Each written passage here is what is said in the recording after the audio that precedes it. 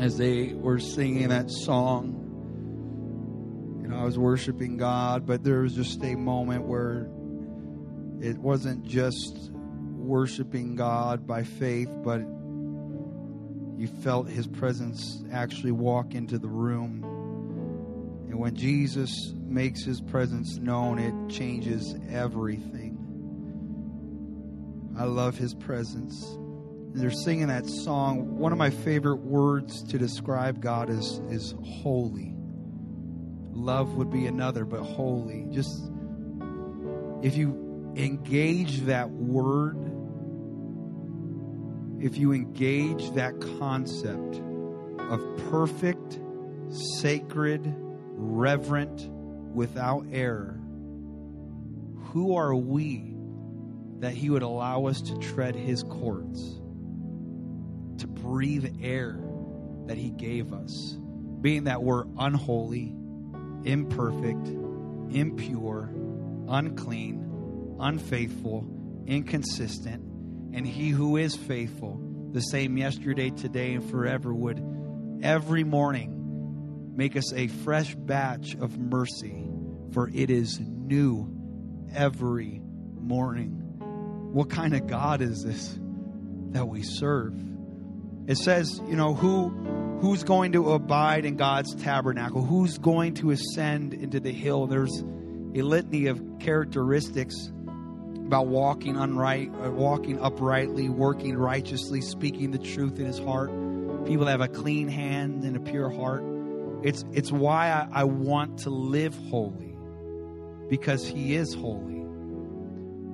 The Bible says, I was just trying to find in Scripture. If they have a moment to put it up, they could. If not, you can just listen to it. It's 1 John 3:3. God brought this Scripture to my mind in that song, as it's talking in verse 2 that, beloved, now we are the sons of God. We're the children of God. And it doesn't appear what we're going to be. But this is what we know, that when Jesus appears, we will be like Him, because we'll get to see Him as He is.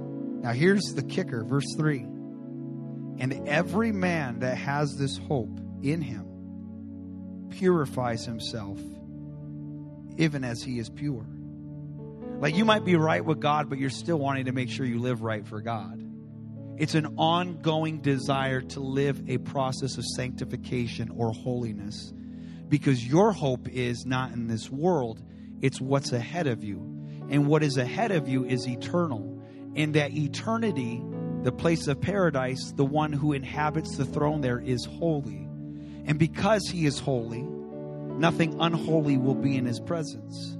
So I have this motivation that He has saved me. He has justified me so I can live unto sanctification, so I can arrive before His throne. I want to see Jesus more than I've ever wanted to see Him.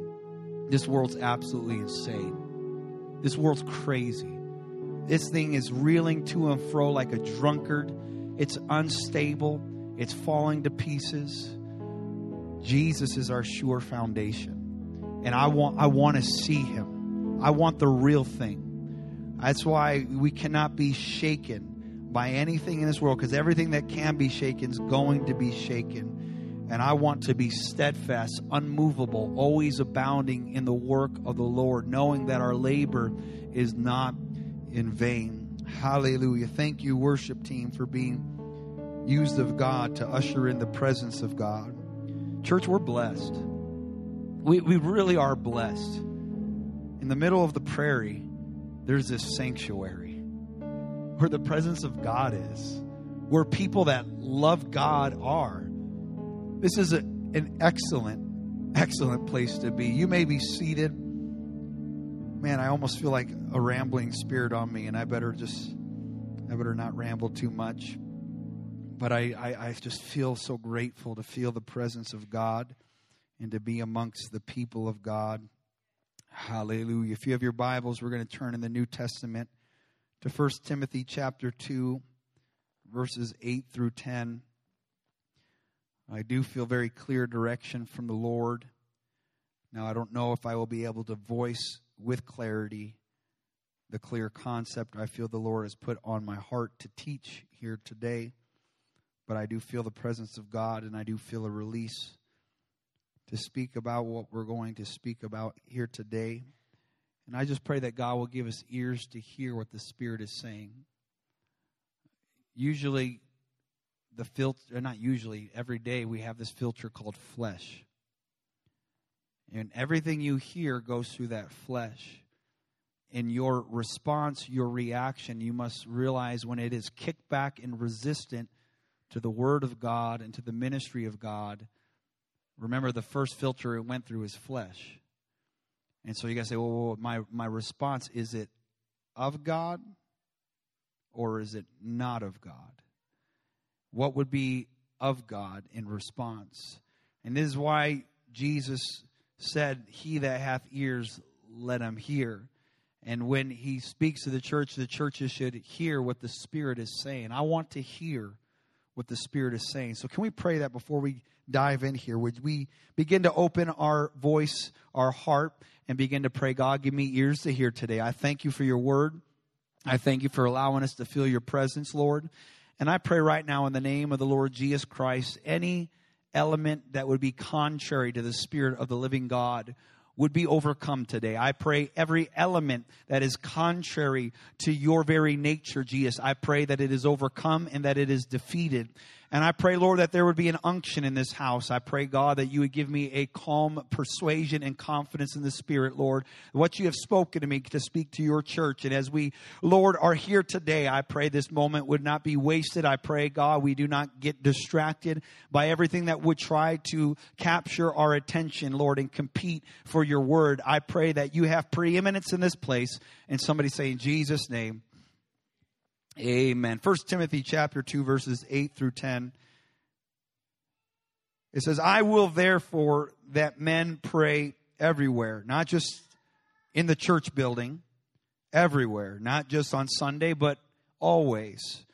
I hope the men in this place are praying everywhere and every day. If you're not praying everywhere, if you're not praying every day, you're going to find yourself with the inability to lift up holy hands. You will be with wrath, and you will be of a doubting spirit. But it is those who pray daily and put their flesh in check daily that are consistently plugged into God, that can lift up holy hands without wrath, doubting, that have a liberty upon them. I want to have liberty.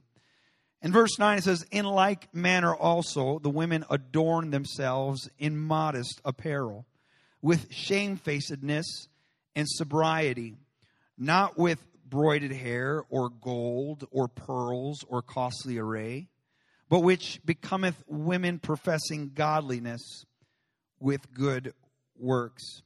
I want to focus on a word in verse 9, and that is the word shamefacedness. And I ask this question to us today that I feel the Spirit is prompting us and provoking is, whatever happened to shamefacedness? Whatever happened to shamefacedness?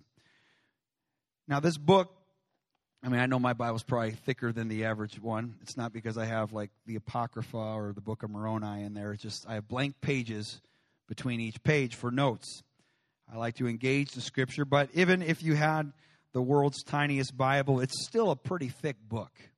Of all the books you own, it's probably one of the thickest. If it is thinner than your other books, that fine print added together probably competes with whatever book that is in your room, if you even still own books in this day and age that we are living. But this book called the Bible is a book that most base their faith, as talking about Christians. They base their faith and eternal destination upon this book right here. Am I in a group of people that believe the Bible is the Word of God? So this is where Christians get their faith from the Bible, from God's Word. And yet, surprisingly, most do not read this book. I haven't surveyed the country in regards to general Christendom, but I have surveyed the Pentecostal movement, and I have discovered that 25% of people read through their Bible in a year, and only about half read their Bible daily. That is alarming to me when we are supposed to be basing our actions, our lifestyle, our conduct, our behavior stemming from this book called the Bible that we consider to be the Word of God. God, love people is how Jesus summarized it. Most people don't read the Bible, but they will try to simplify the Bible by borrowing the concept from Jesus of how the whole book, all of the letter of the law from the Old Testament, hinges upon two commandments, and that is to love God and to love people. And when you divide up the 10 commandments, it's how it is set up. It's about your neighbor, loving your neighbor as yourself, and loving God with all your heart, with all your mind, with all your soul, and with all your strength. I love when you can outline something. I love when you can simplify it. But the Bible at the same time is not so simple. It's not a book to be merely reduced to that. Yes, the concept, the idea, you have it right there. Love God, love people. But what does it mean to love God? And what does it mean to love people? You have to dive a little deeper into the book. And that's where personal study comes very handy, where it is needed. God gave us this mass text message to shed light on our darkness. And he gave us what we would call the full counsel of God. Paul, as he is stepping into a new season, transitioning from this church, he says, look, I haven't shunned to declare to you the whole counsel of God. That's the kind of church we want to be in, is a church that does not shy away from giving the full counsel of God. I remember growing up, there was certain counsel I liked from my parents, but then there was a high majority of counsel I didn't give a rip. I didn't want to hear from my parents. Well, God is not to be treated like your parents, and your parents are not to be treated like the way you have treated them. For the Lord said, honor your father and mother, and all the children in the house said amen. But we need to not just pick and choose what elements of God counsels that we accept and embrace, but we want the full counsel of God. And the interesting thing to me is that this same truth will set us free, is the same truth that will make enemies. The same truth that sets free is the same truth that makes enemies. You could jot these down and look at them later when you're reading the book of Galatians chapter 3 and chapter 4. And in verse 16 of chapter 4, Paul says this to the church: am I therefore become your enemy because I tell you the truth? And then Jesus, he says to his followers, he says, because I tell you the truth, you believe me not. Paul and Jesus both lost following because of this concept called truth that had the ability to totally, completely, absolutely liberate and set captives free. But it was the same thing that people would choose to make Jesus and Paul their enemy, was this concept called truth. And we are the wiser, we are the better to get personally engaged and immersed in the Word of God. This thick book called the Bible. The word Bible, it just literally means books. It is a book of books.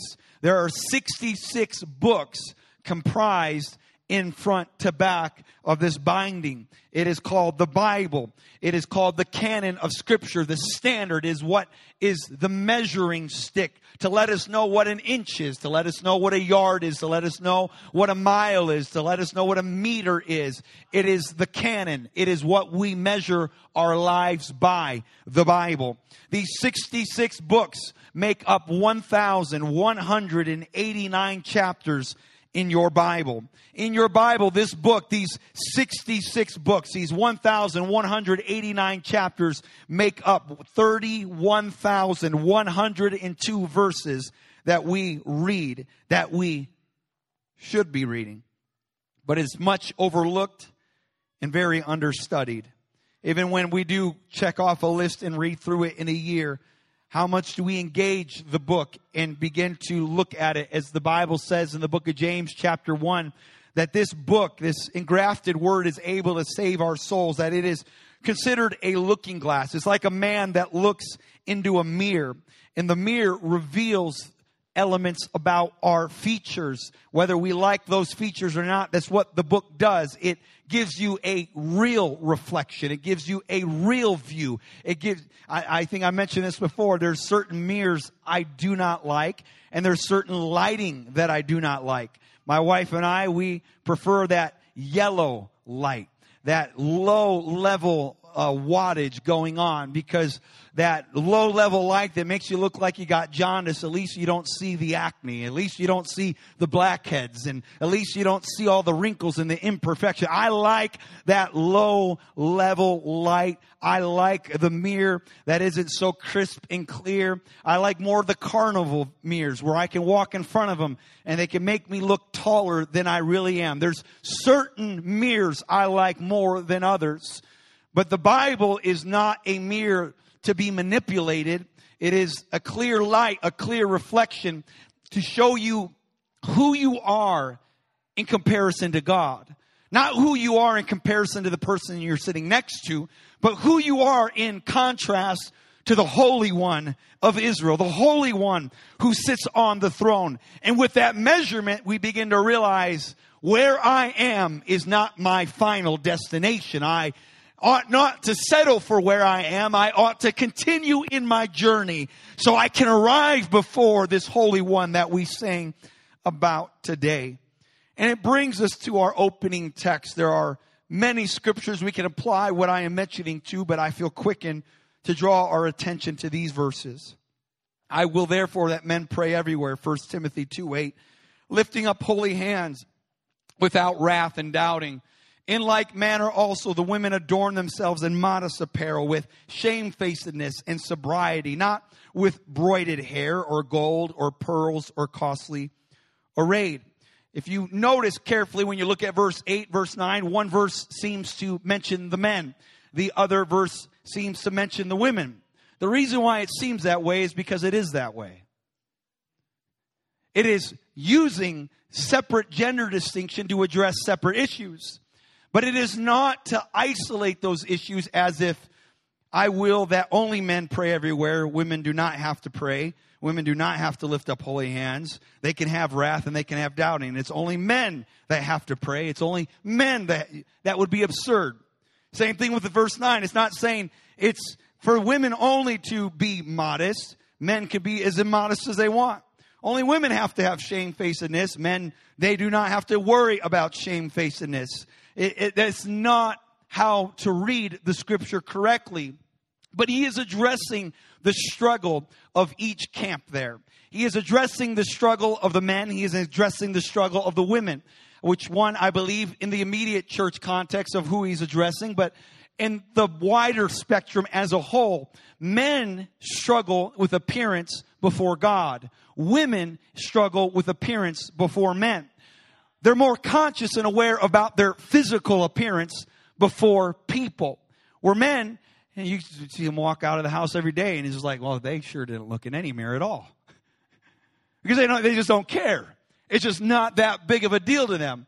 Now, we can go down the trail of how some men seem to care a little too much about their appearance, and we can get to that in maybe a moment here. But the point is, men, they struggle with being humble and broken and dependent upon God. Women have an easier time. That's why it typically lends itself where ladies are the first converts of the home into the church, is because they have a sensitivity to God. They have a desire to need God. They have an openness and a brokenness to cry out and to intercede and to pray and to travail.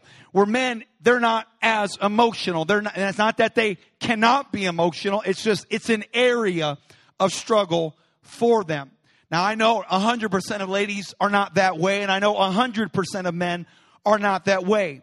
But in the generalization of it, that is the typical way it is in society. Now, the world can redefine gender.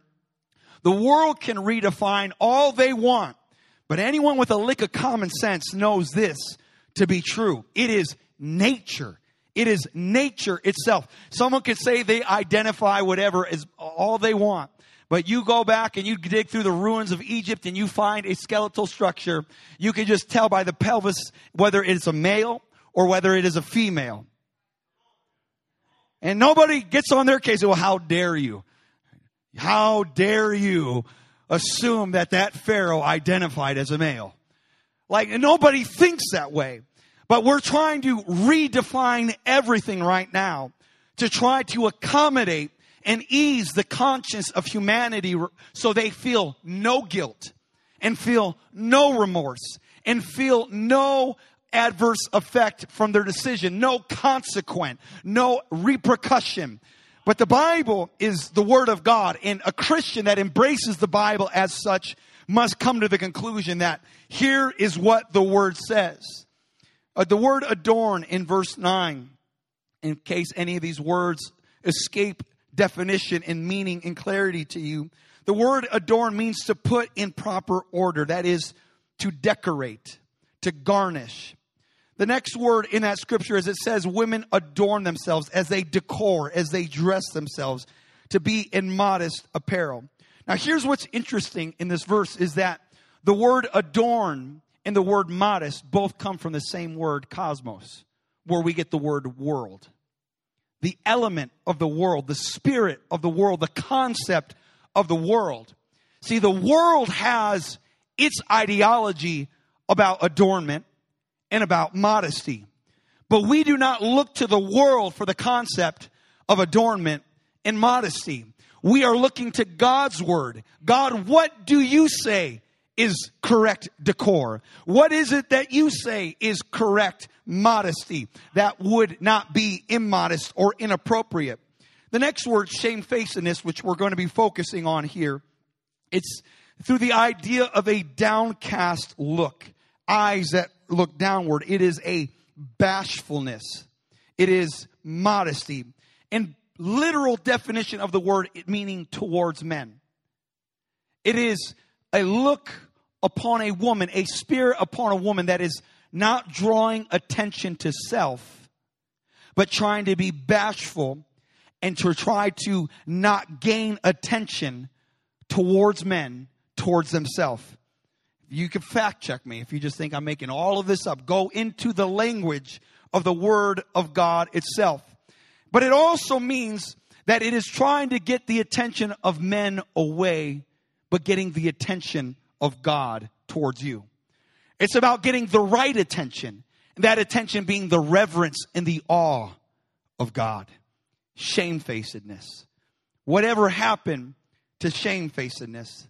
The next word is sobriety in the scripture, which means a soundness of mind. Literal sanity, self-control, soberness. To have a sober mind. When you look at these definitions that I just mentioned to you, that I read off to you, is it any wonder that we are living in a world that is in complete contrast to those scriptures right now? Where the world says, men don't need to pray. They don't need to come to church. They don't need to be emotional. You need to have a little chip on your shoulder. You need to be a man. You need to be tough. You need to be whatever. And it's the temperament in which men walk in. But the scripture says, no, you're not supposed to feed that wrath. You're supposed to be feeding a different spirit. You need to deny that spirit. And you need to learn to lift up your hands, not in anger, not in a fight, but towards God in surrender, in humility, saying, I need you. And ladies, though the world right now is in complete diametrically opposed to what we just read. They said, it doesn't matter what you wear. Don't let anyone define your expression of self, your freedom, your liberty, your body, your expression, your billboard. You do whatever it is that you want with it. But the word of the Lord says, no, the adornment, the cosmos of this world, the concept of this world is the complete opposite. It is to be immodest. It is to draw attention to self. You want people to look at you. You want people to think this about you because you want to feel as if you are beautiful, as you are accepted, that you have value, that there's something worthwhile about you. And as I mentioned here, the lesson here is women struggle with appearance before man and men struggle with appearance before God. 1 Timothy 2:10 goes on to say, becoming women professing godliness with good works. It is a process. Again, it is not isolated to solely women. And the other verse is not isolated solely to men. It is both and. It is both and. We both have to have these concepts in our life. Men and women need to pray. Men and women need to be modest. Men and women ought not to be drawing attention to self. They should be drawing attention to God. Men and women should have a desire inside them saying, you know what? I have lived my life all about me. Me, me, me. I want this. I want that. I want to look the best. I want everyone to think I'm awesome. I want to look sexy. I want to look handsome. I want to look attractive. It's all about the external. And God says, no, there's something beyond the external that has greater value that I am trying to get from you and extract it and let it come to the forefront so people see that the reverence is toward God, that you are fearfully and wonderfully made. Someone referenced a YouTube video, and it got me a little worked up. And it's not why I'm preaching this, but it just happens to be the same time I received it. It was the same time I was preparing for this. And it's this, I don't know how new a recent song is, but it's by a Christian artist named Matthew West, and it's called Modest is Hottest.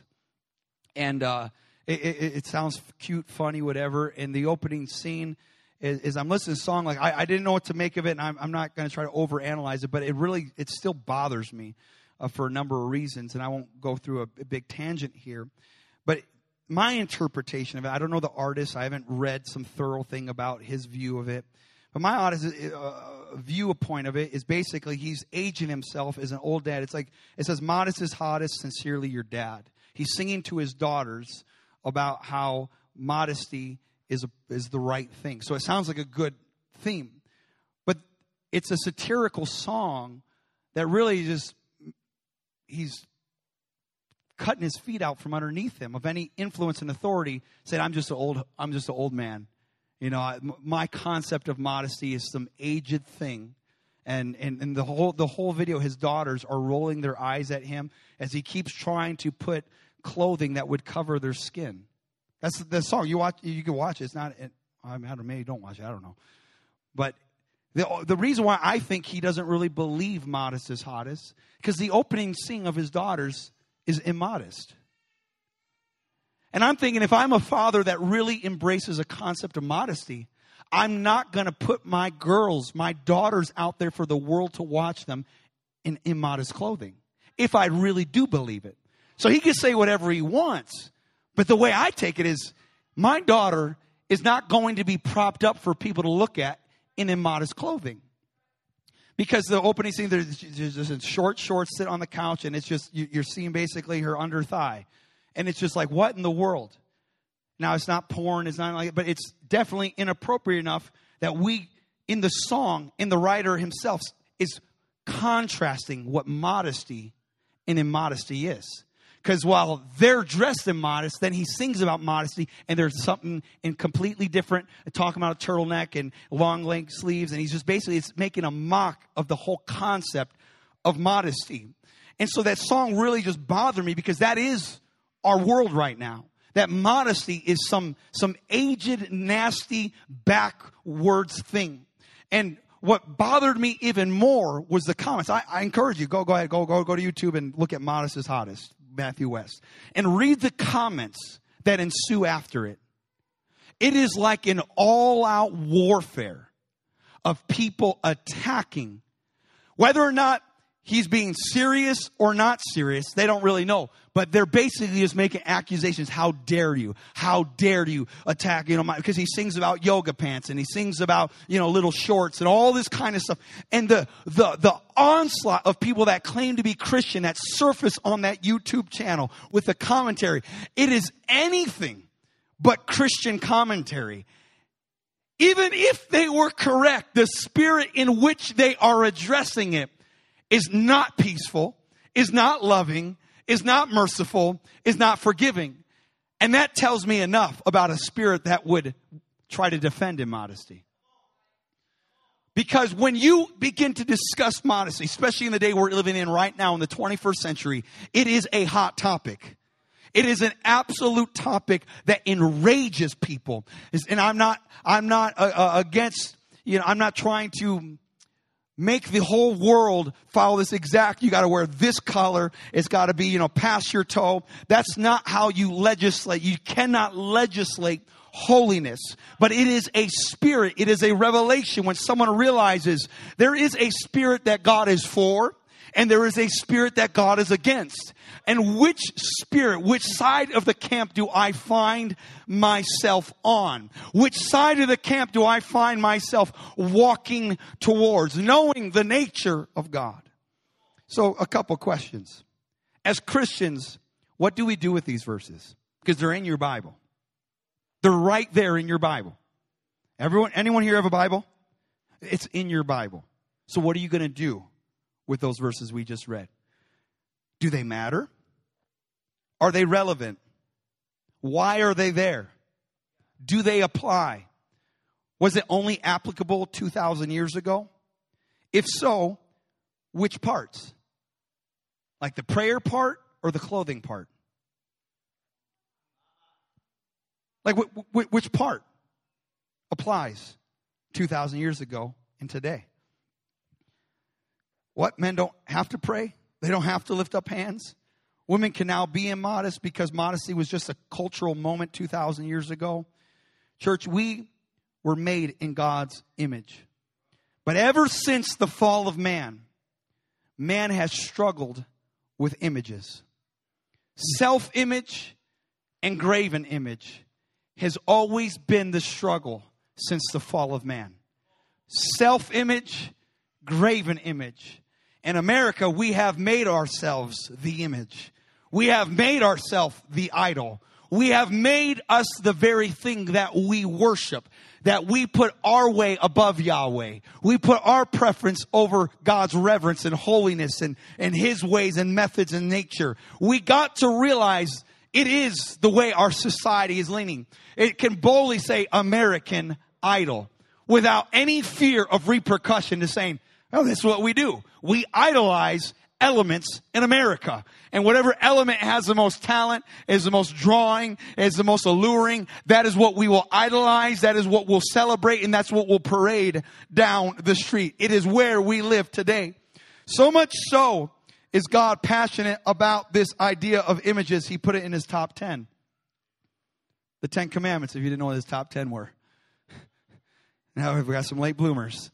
Exodus 20 and verse 4. Thou shalt not make unto thee any graven image, any likeness of anything that is in heaven above, earth beneath, or that is water under the earth. He goes on to expound in Deuteronomy 4:16, lest you corrupt yourselves and make a graven image. The similitude of any figure, the likeness of male or female. It doesn't just have to be some god with like a fish tail and a bull head and unicorn hands. That is an idol. It says it could be a male or female. It could be any image that becomes an object of worship and self-importance above the importance of God. Psalm 115 verses 4 through 8 gives us an insight about the spirit of an idol, an image. Their idols are silver and gold, the work of men's hands. They have mouths, but they speak not. Eyes but they see not. They have ears, but they do not hear. They have noses, but they cannot smell. They have hands, but they cannot handle. Feet, but they cannot walk. Neither can they speak through their throat. They that make them are like unto them. So is everyone that trusteth in them. It is a disappointing, a let down trust when there is an image that you pursue, that you are after, that is elevated, that is celebrated, that becomes more important in your current context culturally than something we read about biblically. It becomes the image that we make with our hands, that this society has engrafted, this society has molded, this society has shaped and put up in front of everybody every single day. To walk down an aisle of Walmart and you're just going to buy some gum or get a candy bar. You see the very image image of what is worshiped in America. You see the very image of what is celebrated in our world. You go to the other aisle to maybe just get a drink, a beverage. And again, the magazines all laced all over. Image after image after image of what everybody pursues, what everybody celebrates, which they wish they could be, or they hope to meet that person one day. It is an image-driven society that we are enamored by, that we are getting pulled into. And he says, they that make them are like them, everyone that trusts in them. They have quite the appearance, but at the core, they're empty and lifeless. Any image you make of yourself that is not the image of God, at the core, the image looks good, but at the core, it's empty and lifeless. Those images, they look good and they drew the attention of a whole nation, but it could not give anything to the nation. It could not satisfy their heart. It could not satisfy their soul. It could not speak to them. It could not minister to them.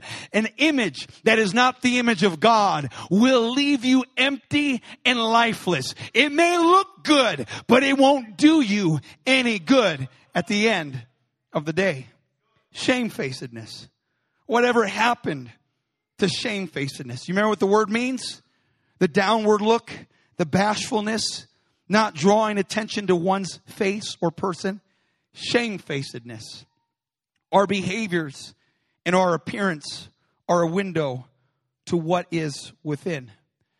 Look around you on a daily basis and ask yourself, whatever happened to shamefacedness? Are we a society that embodies that? Or is everything about society, there's this word I'm looking for. What's it called? Selfie. Selfie. The word of the year. The most celebrated practice.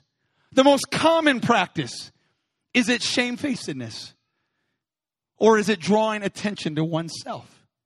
I'm not saying if you're here and you've ever taken a selfie that you're going to hell in a handbasket. That's not the point at all. But it is how easily we are pulled into the stream of mainstream society, of what it celebrates, what it embraces. And the amount of time that people look, it's just like selfies. They used to call them duck lips. You know, like if someone takes it, I don't even have my phone on me, you know.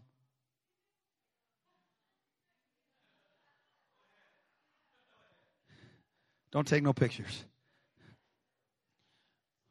What is pulling you to do that? What spirit is pulling you to make duck lips? Look, I'm not trying to make you feel like an idiot. I'm just trying to get you to think. Can we think in the house of God? Can we think for a moment? What is it? Because the truth is, if we went through all of your social media and we scroll back far enough, we're going to find your duck lips. Okay? There ain't no duck lips like Troy's duck lips. If you ever, no, I'm just kidding. I don't know if you bearded duck lips. But here's the point, is that we have all fallen prey. When God has called us, the first attribute of a Christian is to deny your selfie. To stop giving in to self. Stop giving in to your image, your desire, your want, and deny it and say no to it. Even though everybody else is doing it, even though everybody else is celebrating it, why are we feeling this tremendous amount of pressure to cave in, to give in, and to do what the rest of a pagan world has fallen prey to? God, reawaken inside of us a shamefacedness. Bashfulness about my image, not drawing attention towards me. The hours that people spend on Instagram and TikTok just to get the right video out there and to get the right image out there. Is it any wonder after a girl does that selfie for 3 hours, 2 hours, 1 hour, however long, 20 minutes, it matters not, for an image that is not literal. It is an image that is digital, that is put out there. And they spend 20 minutes to get the right image, the right portrait, and then spend however long to put filter. Which filter do I use? Which filter do I use? Oh my goodness, I don't even know the names of which filter do I use? That's the only word that's coming to my mind right now. And then to do all these layers and all this work on that digital image and put it out there so you can get reaction of affirmation. Girl, you look good. Man. Woo. Girl, you're beautiful. And you get all the hearts, you get all the emoticons and all. And as a lady, it does something to you. Wow. I am beautiful. But you look at that image you just spent 20 minutes on, caking up with filters. And then when you're about to exit the house, you realize who you are doesn't match the image that you just layered and filtered. And so now there's an insecurity inside of you to step outside into the real world because you know you don't really meet that image. And so what do? How do I engage society? How do I engage reality when nobody pays me those compliments when I'm out in public? But when I'm on IG, it's OMG, everybody's all about me. Everybody comments, everybody likes, everybody says something that's affirming. And so now we got to spend extra time to fix our face all right and put all different colors and shades and all these foundations. We got to do everything we can to try to somehow match the digital image. Because our natural image that we were made in doesn't compete with that and what society celebrates. And so now I cave in to go out into the world to try to continue my alter ego, my alter image. That image that has an altar that we spend time at, inordinate amount of times at. I'm telling you, there's some things that we got to start thinking about. We got to be more intentional on what our daily behaviors and daily practices are. I'm not, again, trying to drag anyone in this room through the mud and make you feel like inferior. I'm trying to open your eyes to see what we as humans fall prey to. That it's so easy to do. It's so easy to fall into it. It's so easy to go with the stream. But the truth of the matter is that any dead fish can float downstream. It takes a live salmon to go and fight against the current. And God is wanting to put life inside of you so you stop going down, floating the stream of a dead cesspool society and say, you know what? I want life. God gave me life so I can have it more abundantly. And I'm not just going to go the same direction that everybody else without life is going. God, whatever happened to shamefacedness? Isn't it amazing the conflict in culture is diametrically opposed to the Bible? You pick the subject matter in your Bible, whether it be modesty, moral purity, marriage, gender distinction, humility, self-denial. It is the hot topic of the day, and there is an aggressive onslaught that is coming against every single one of these. And this world will not be satisfied till it knocks out every single Christian moral and concept. It's already knocked out the identification of what a marriage is between a man and a woman. They were aggressive. They did not stop until they got their way. But see, it doesn't stop there. They'll never settle. It's everything. They want everything. And so after knocking that down and sexual preference, now it's sexual identity. And it goes on and on and on. The day is coming where we will not even be permitted legally to discuss the subject matter that we're talking about right now in this room. So if it makes you uncomfortable, you ought to be thankful because we still have a moment here to open up our mouths and speak the word of God and the truth of God. We ought to be thankful for a church that's not ashamed or afraid to say, you know what? It's in the book. Let's take a look at it. It's in the book. Let's talk about it. Why we still care. And the truth be told, even when it becomes illegal, we still will talk about it. We still will address it. We still will discuss it. For in the days of Paul and the apostles, it was illegal to address what they addressed, but they did not cave into the culture and society. Look, back in their day, there was immodesty. Back in their day, the reason why he addressed modesty and shamefacedness is because it was a struggle. This is not a new problem, but the new problem is a church that has the boldness and courage to address it. That's the difference right now. Is back then there was a boldness in the early church that said, look, I know what society says, but what this is the Spirit of God says. And they had the boldness to put their life on the line to declare the word of God. But modern day Christianity, we acquiesce to try to make everybody happy and not offend nobody. And we don't want to step on any toes. I don't want to hurt you. And we don't need to go out intentionally trying to hurt and harm people emotionally. But we do need to have some teaching every now and again to say, look, which path are we going here? Which way are we headed right now? Whatever happened to shamefacedness? Why is there so much attention on my face? Why is there so much decor on my face? Why is there so much finance on my face? God, what spirit am I fueling? Just try to help. I remember my mother sharing this personal story with me. When my parents, they're first generation Pentecostal. They weren't always in this. You've heard me say it over and over again. But the story is my mom, when she first got together with my dad, and that she got up real early in the morning before my dad got up. He worked construction.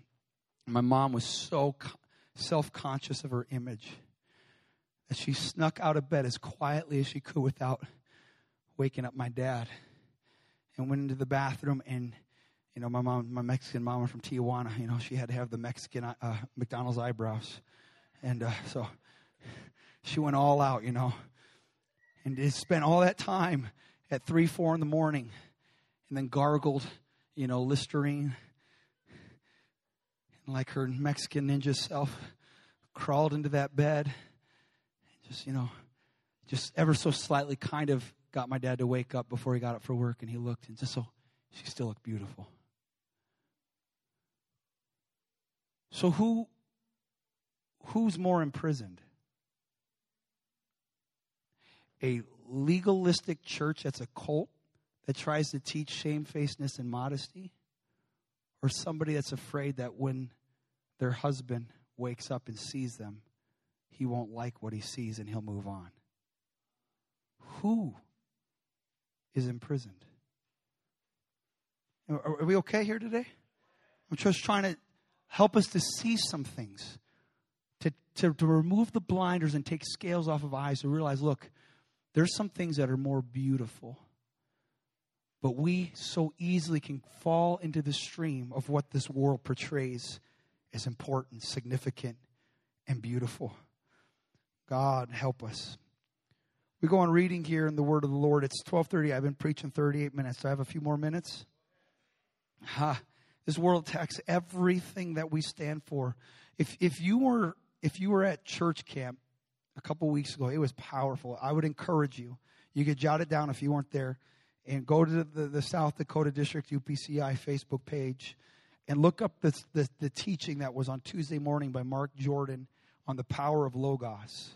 It was a powerful word. And there was a concept that he mentioned in there about the God being outside of time and how God works. God works from outside of time. We think of like from beginning and we move forward, and sometimes we use the past. But God works from Revelation to Genesis. The Bible says everything in the Old Testament is a type and shadow. It's not the very thing or the very image itself, but the image to come. And so God steps in eternity. He's outside of time. And everything from the beginning, from the foundation of the world, the Lamb was slain.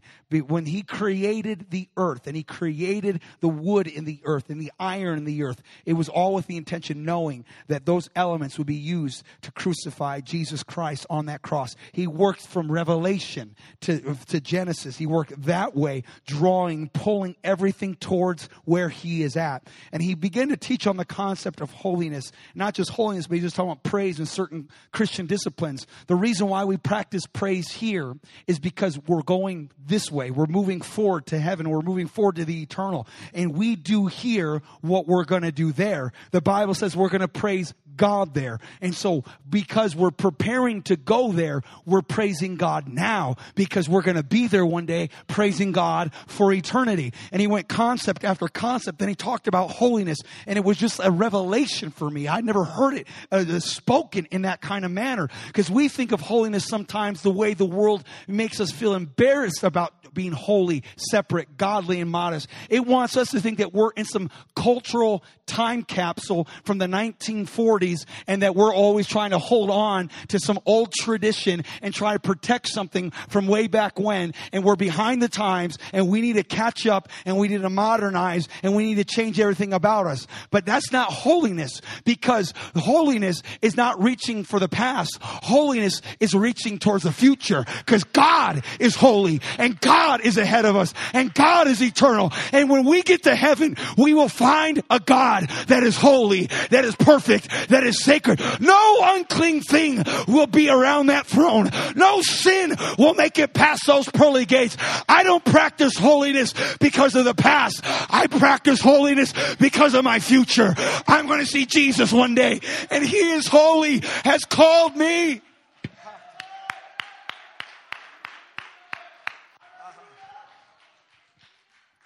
So there's this idea, this concept that we are just some back neck woods people trying to hold on to some old tradition from the 1940s. I tell you, gender distinction still applies today. We look at Deuteronomy 22:5. It says, the woman does not wear that which pertains to a man does not put on what pertains to a woman. If I was to put on a dress right now and I stand in front of this pulpit in a dress preaching to you, would you have a reaction to that? Why would you have a reaction? I don't know what that even meant. Someone said, oh yeah. We could preach about that for a little bit too.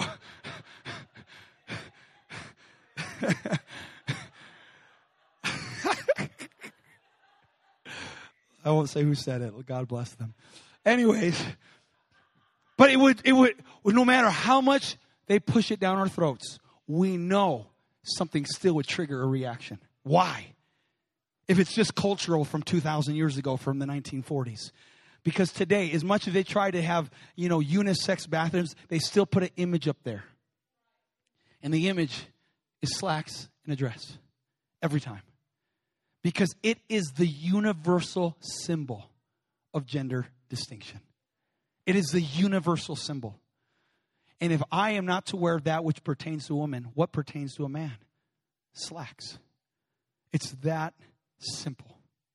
Except it's not that simple. Because we are pushed this newfound ideology and culture upon us day after day after day. And if you dare pipe up, the armies come against you and they will rake you over the coals and call you some chauvinistic pig, you messed up cultic weirdo, all that kind of stuff. But see, here's what happens. Here's what happens. Because people keep trying to move the marker of definition of marriage, gender identity, gender apparel, because there's no end in sight. That's why we're at the level of insanity right now. Where there's some, 60, 70 genders supposedly right now? What's your preferred pronoun right now? This is absolutely insane. We're on the hinge of having an Olympics, and there are men competing as women in the Olympics. Who do you think is going to win? But we're supposed to feel stupid and inferior if we dare say anything. We'll lose our job. We'll lose our influence. We'll lose everything. And that's the power and the influence of the enemy. God said it from the very beginning. Male, female, marriage, gender distinction. God laid it very clear in the beginning. And that has been the stabilizing force of every single civilization. And America is unraveling. This world is falling apart. There's not much longer. Jesus is coming back. And the darker this world gets, the clearer holiness makes sense to me. The darker and more warped this gets, it's absolutely obvious to me that the book is still right. This thick old book still got it. This thick old book still makes sense. This thick old book still is the word of God. It's thus saith the Lord. This world's descent into unbridled decadence only reinforces its need for biblical influence of holiness. We need to be a holy church. It's 12:45. I get about 5-10 more minutes. You okay? I don't think I'm going to finish it. Maybe I'll have to do this in a couple sermons or something. 1 John 2:15 through 17. Love not the world, the cosmos. Remember the word adorn? It's from this word right here. Don't love the adornment. Don't love the world's definition. The word modesty and adornment from the same word right here. Don't love the world's definition of modesty. Don't love the world's definition of decor. Don't love the world, neither the things in the world. If any man love the world. Is this on? Can everyone see that? Again, this is New Testament grace dispensation, by the way. Do not love the world or the things in the world. Why? Because if you love the world, the love of the Father's not in you. What passion is inside of you that's driving you towards what you're passionate about? That is the indicator if you're falling prey to the system of society. Again, I'm not here to embarrass anybody because we're all sinners, all of us. We all make bad decisions. We've all messed up. We've all done some royally horrible things. So this is not about singling one thing out. This is basically the full counsel of God. Here a little, there a little, going by piece, every part of the Bible. And this is an area where everyone in this room struggles with, by the way. I give honor to my wife who doesn't live a compartmentalized Christianity where you see her like this on Sunday, but, on Tuesday you're going to see her in booty shorts, and all completely like dolled out, with pink hair and just like a tongue ring. And she's the same person. Same person. Every day.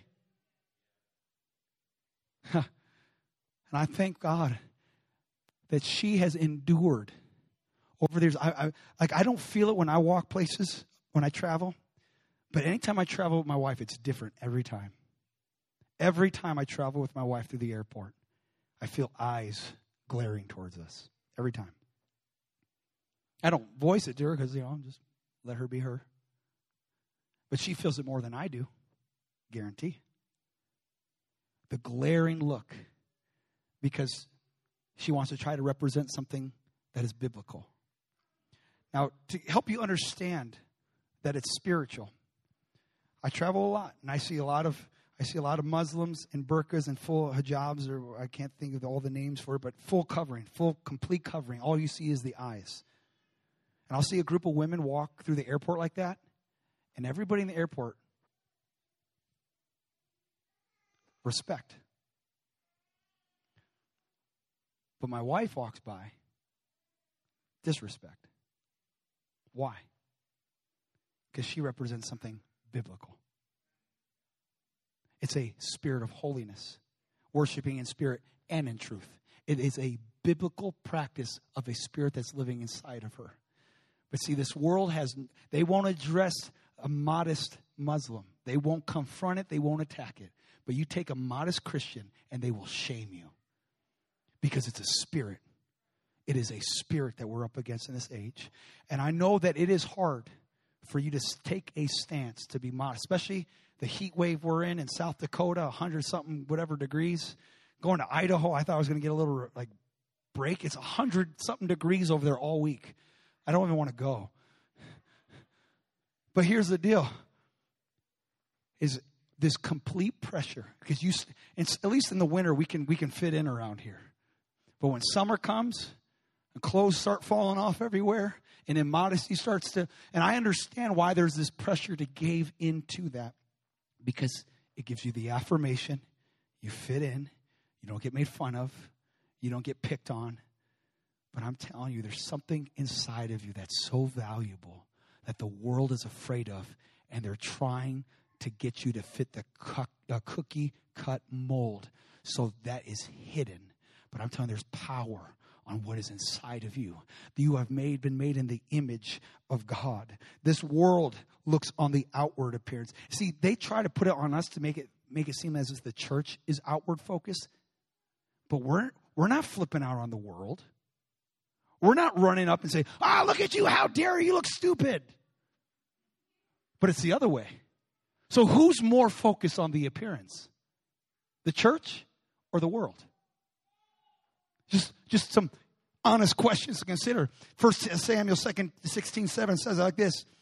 The Lord tells Samuel as he goes to anoint, because Samuel is falling prey to the attitude of the world. And he says, because David was the one to be anointed king, and he has all these big brothers, and he had Eliab and all the other brothers. They're big, they're tall, they're buff, they're handsome, they're awesome. And he sees David's eldest brother and goes, surely this is the Lord's anointed. He's tall, he's chiseled like a rock, he looks good. Look how many followers on Instagram. This is the cat's meow. This is the big deal. This is the king. Surely we're going to follow that image.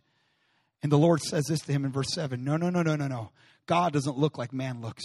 Man looks on the outward appearance, but the Lord looks on the heart. He saw the heart of David, that ruddy little snot-nosed brat, freckled boy in the backside of a pasture. God says, that's the one, because he's not focused on image. He's focused on writing songs, worshiping me. He's not focused on getting the audience of people. When nobody's around, he's writing music. When nobody's around, he's praying. When nobody's around, he's still faithful to God. When nobody's looking, he's still worshiping the Lord. He doesn't need a selfie. He doesn't need to focus on his face. He doesn't need to focus on, he's just worshiping God. And God says, that's a man after my own heart. That's a man I can anoint and raise as king. That's a man that I can trust leading my people.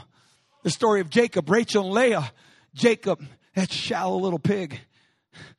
Rachel, she was some hot mama. He, oh man, she's physically attractive. Yeah, that's what he was all about. And he went after physical attraction, and he loved that. Called it love, but it was really lust. And he got tricked to marry her sister. The Bible said tender-eyed. Tender-eyed doesn't mean like her eyes are soft. It means she's like, hey, God.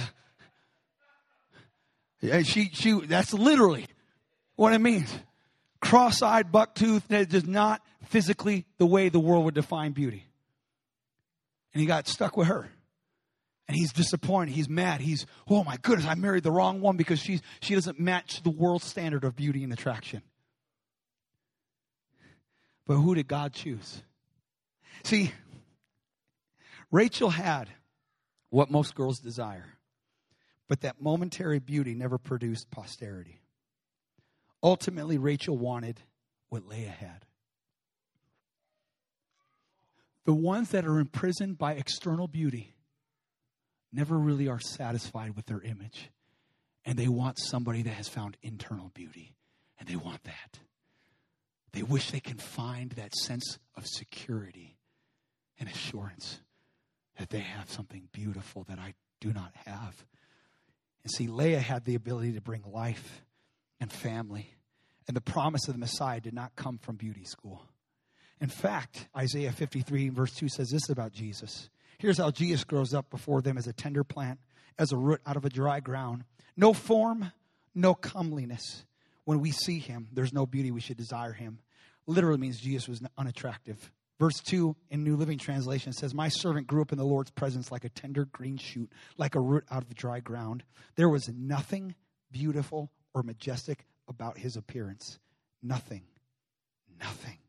to attract us to him. That's Jesus. But inside of him was holiness that broke forth and redeemed the ugliest thing of all, sin. You could paint sin up and make it look good, but at the core it's still sin. But when there's an inner beauty that's discovered, God could have made himself, man, look, I'll tell you right now, I'd be a terrible God. Like if I could have made myself, I would have been a few feet taller and a few other things. Don't worry about it. But the problem is this. It would have been so shallow and fallen so short. But see, Jesus, when he got to choose what he's going to look like, he says, I'm not going to focus on this. There's something inside that's more important that can redeem man. I'm telling you, inside of you, I got to hurry. I got to come to close. I've been going almost an hour. It's 12:54. Verse 3, 1 Peter 3-5. Who's adorning? Let it not be that outward adorning of plaiting the hair, wearing of gold, putting on of apparel. That's what this world's about. How much gold can you put on your face? How much gold can you put in your ears? How much gold can you put on your neck? How much gold can you put on your fingers? All this apparel, the fanciest this, the most expensive that, the most immodest this. And Peter, the founder of the church, says, don't do that. Are you listening? Don't do that. This is what you need to do. Let it be the hidden man of the heart, because that can't be corrupted. The ornament of a meek and quiet spirit in God's sight is so beautiful. If you can let what is deep down inside of you be what is seen and focused, instead of all your insecurities that you keep maintaining, if you let this break forth, God says that's the great price that he's looking for. Because after this manner, in old time, the holy women also who trusted in God, that's how they adorned themselves. And even though this is a couple thousand years later from the days of Abraham, Peter didn't say, well, it's just some cultural practice. No. 2,000 years later, he says, Abraham had a hold of a spirit that was the right spirit. They had the right spirit of holiness. Holiness is not some cultural old idea. It's a spirit that should be emanating in our lives. But here's the context of that verse. Is verse 1 of 1 Peter 3. I'm just about done. Likewise, ye wives. The reason why there's so much physical focus in these epistles towards the ladies when it comes to apparel, it's because that's what ladies struggle with. It's just the truth. Again, you get mad at me, but you know if you have a lick of common sense, it's the truth. And he says, this is why I'm teaching you this. If you're he says, be in subjection to your own husbands, which again, that flies in the face of culture right now. If your husband's not obeying the Bible, if your husband's not obeying the word, you can win them without the word, meaning you don't have to sit there with an open Bible study in front of them and preach to them. He says you could win them by the conversation of the wives. That word conversation means your behavior, how you're conducting yourself, how you carry yourself. And it says in verse 2, while they behold your chaste conversation coupled with fear. It says that adorning you have, it's not about the outward adorning. It's not about your plaiting of hair, wearing of gold, putting on of apparel. It's the hidden man in the heart. He says, if you can ever get the revelation of what's inside of you and let that be what is leading your life and what shines in your home, that's how you can win your husband.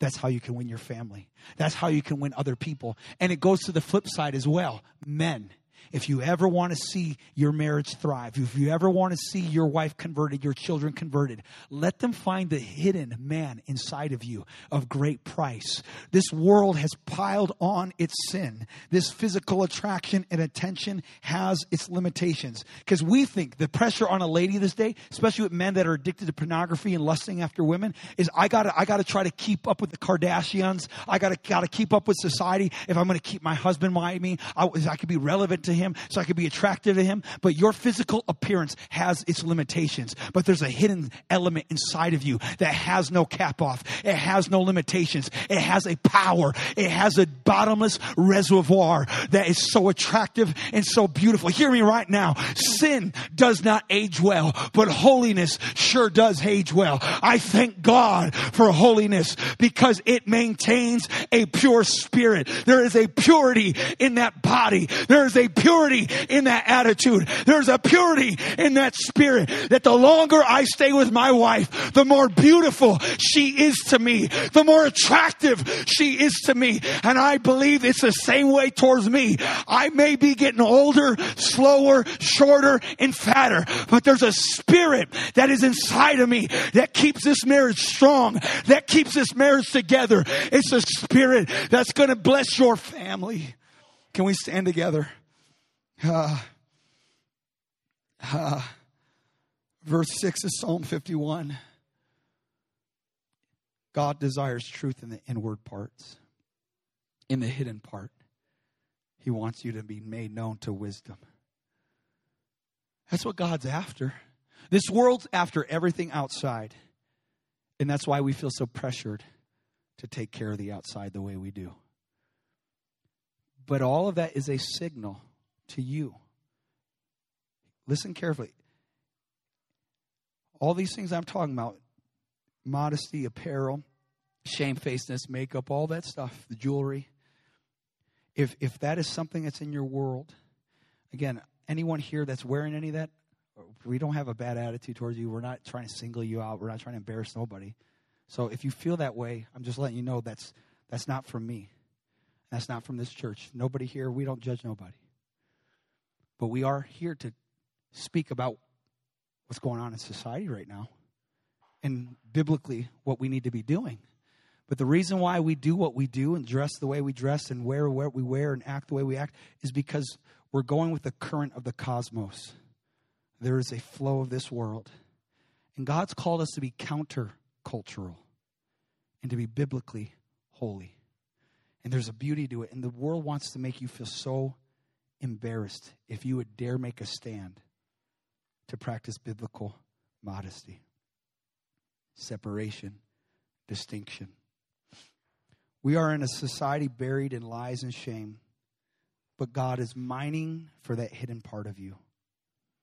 This world's so hypocrite. I get so mad at this world. I really do. They're such hypocrites. They're such hypocrites. And they market you. They take advantage. They exploit the weakest element of us, and they take advantage of it. And they make money off you. They don't care if you go broke. They don't care if you go in debt.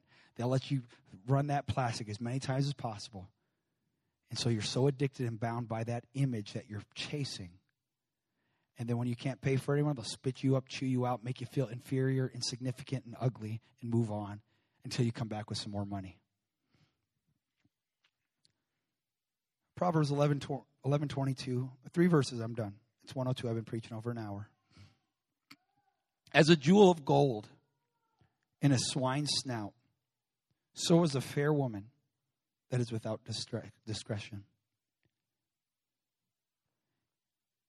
Physical beauty is the most insignificant, smallest part of actual beauty. I mean, who would go up to that pig like, oh my goodness, look at that pig. Man, that nose piercing on that pig is so beautiful. I want to marry that pig. Like nobody would do that. But yet the world will say that's what beauty is. That's what we need to do to be beautiful, to be culturally relevant. Proverbs 31:30. Favor is deceitful. Beauty is vain. But a woman that fears God. I just want to encourage every lady that's in this room here. Because you face it more than guys do. Like, I don't want to say get away, but I can get away with walking through the airport in a suit and they just think I'm some business guy. But I will say this, there is a spirit of holiness, even as a guy that's dressed up in a suit. Like, I don't think I'm something like, wow, Pastor Brown is like so hot. Like, I don't think like I'm like this attractive figure.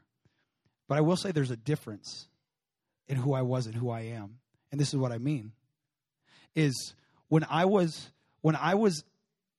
did not have an actual spirit of holiness, I may have had some externals down, but I didn't have a spirit of holiness. I had a lot of advances and offers, propositions. But when I actually fell in love with holiness and God, they drastically went down. I didn't change physically in appearance, but spirits attract spirits. And so that's how you can know if you're a guy that has a spirit of holiness, is what traffic do you attract? It can be pretty telling about something that you need to maybe crucify. Isaiah 61:10. I give honor to all the ladies here that you go through a lot more than we do. And here, this is something that I felt the Lord speak to me.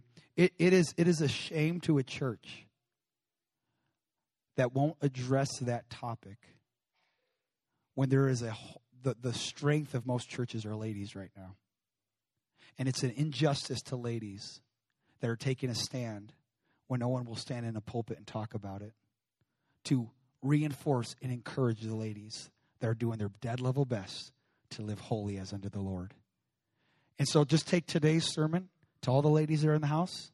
It's the best way I can compliment you, to try to encourage you that you are beautiful.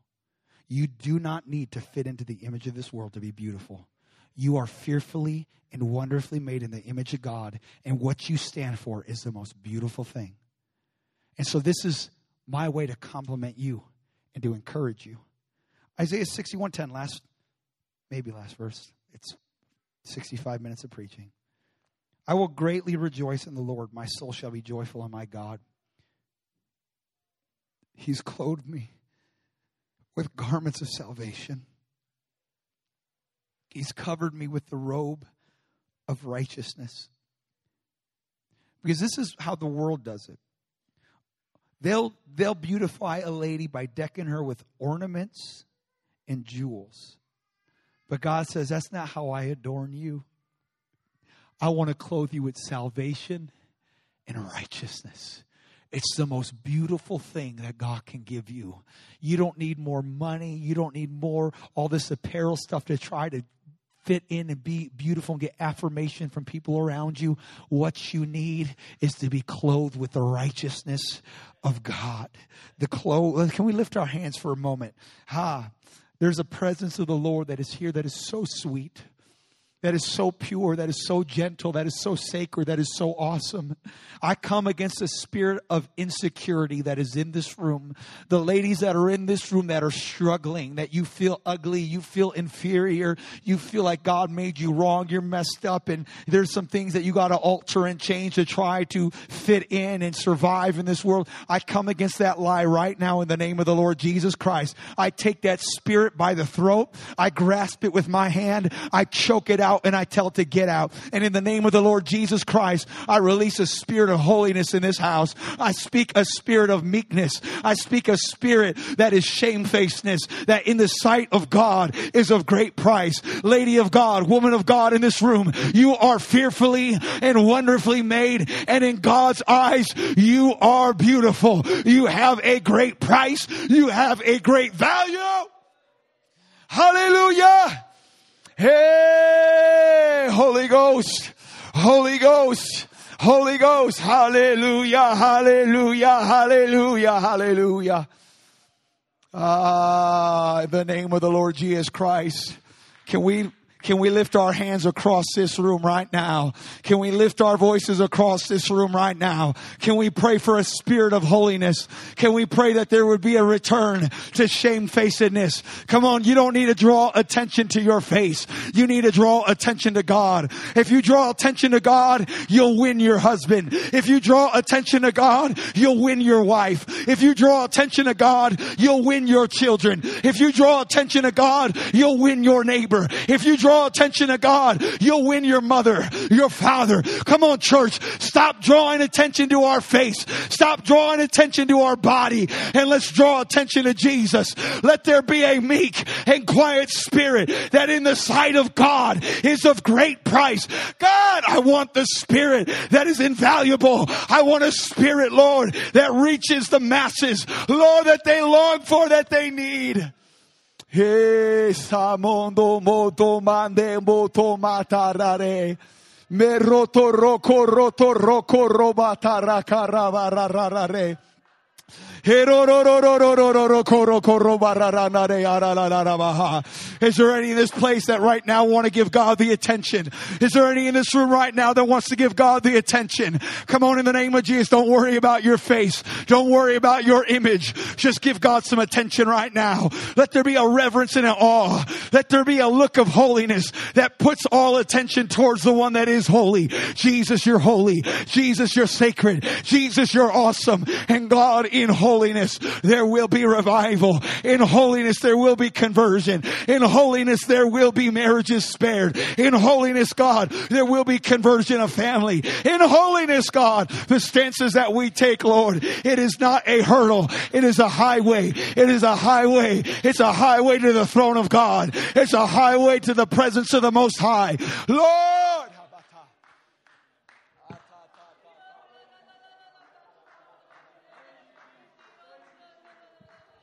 Come on, let there be a prayer right now going up. Lord, I want to emanate a spirit of holiness. I want to emanate a spirit of holiness, righteousness, godliness, purity, separation. Lord, I have fallen prey time and time again to the elements of this world. Lord Jesus, I have a hope that is heavenly.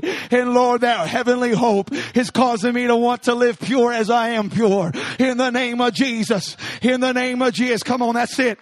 That's it. Cry out to God. Come on, you are made in the image of God. You are made in the image of God. Let's not depend on this world. Let's not depend on a graven image of society. Come on, your value is found in the throne room. Your value is found in the presence of God.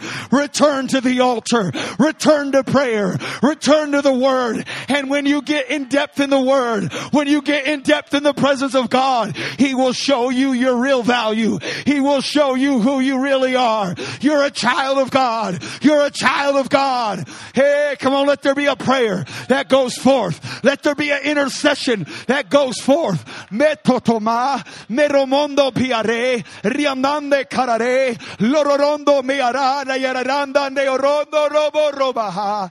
Come on, there ought to be some prayer going forth. Come on, there ought to be some intercession right now. There ought to be some crying forth right now. In the name of Jesus. In the name of Jesus.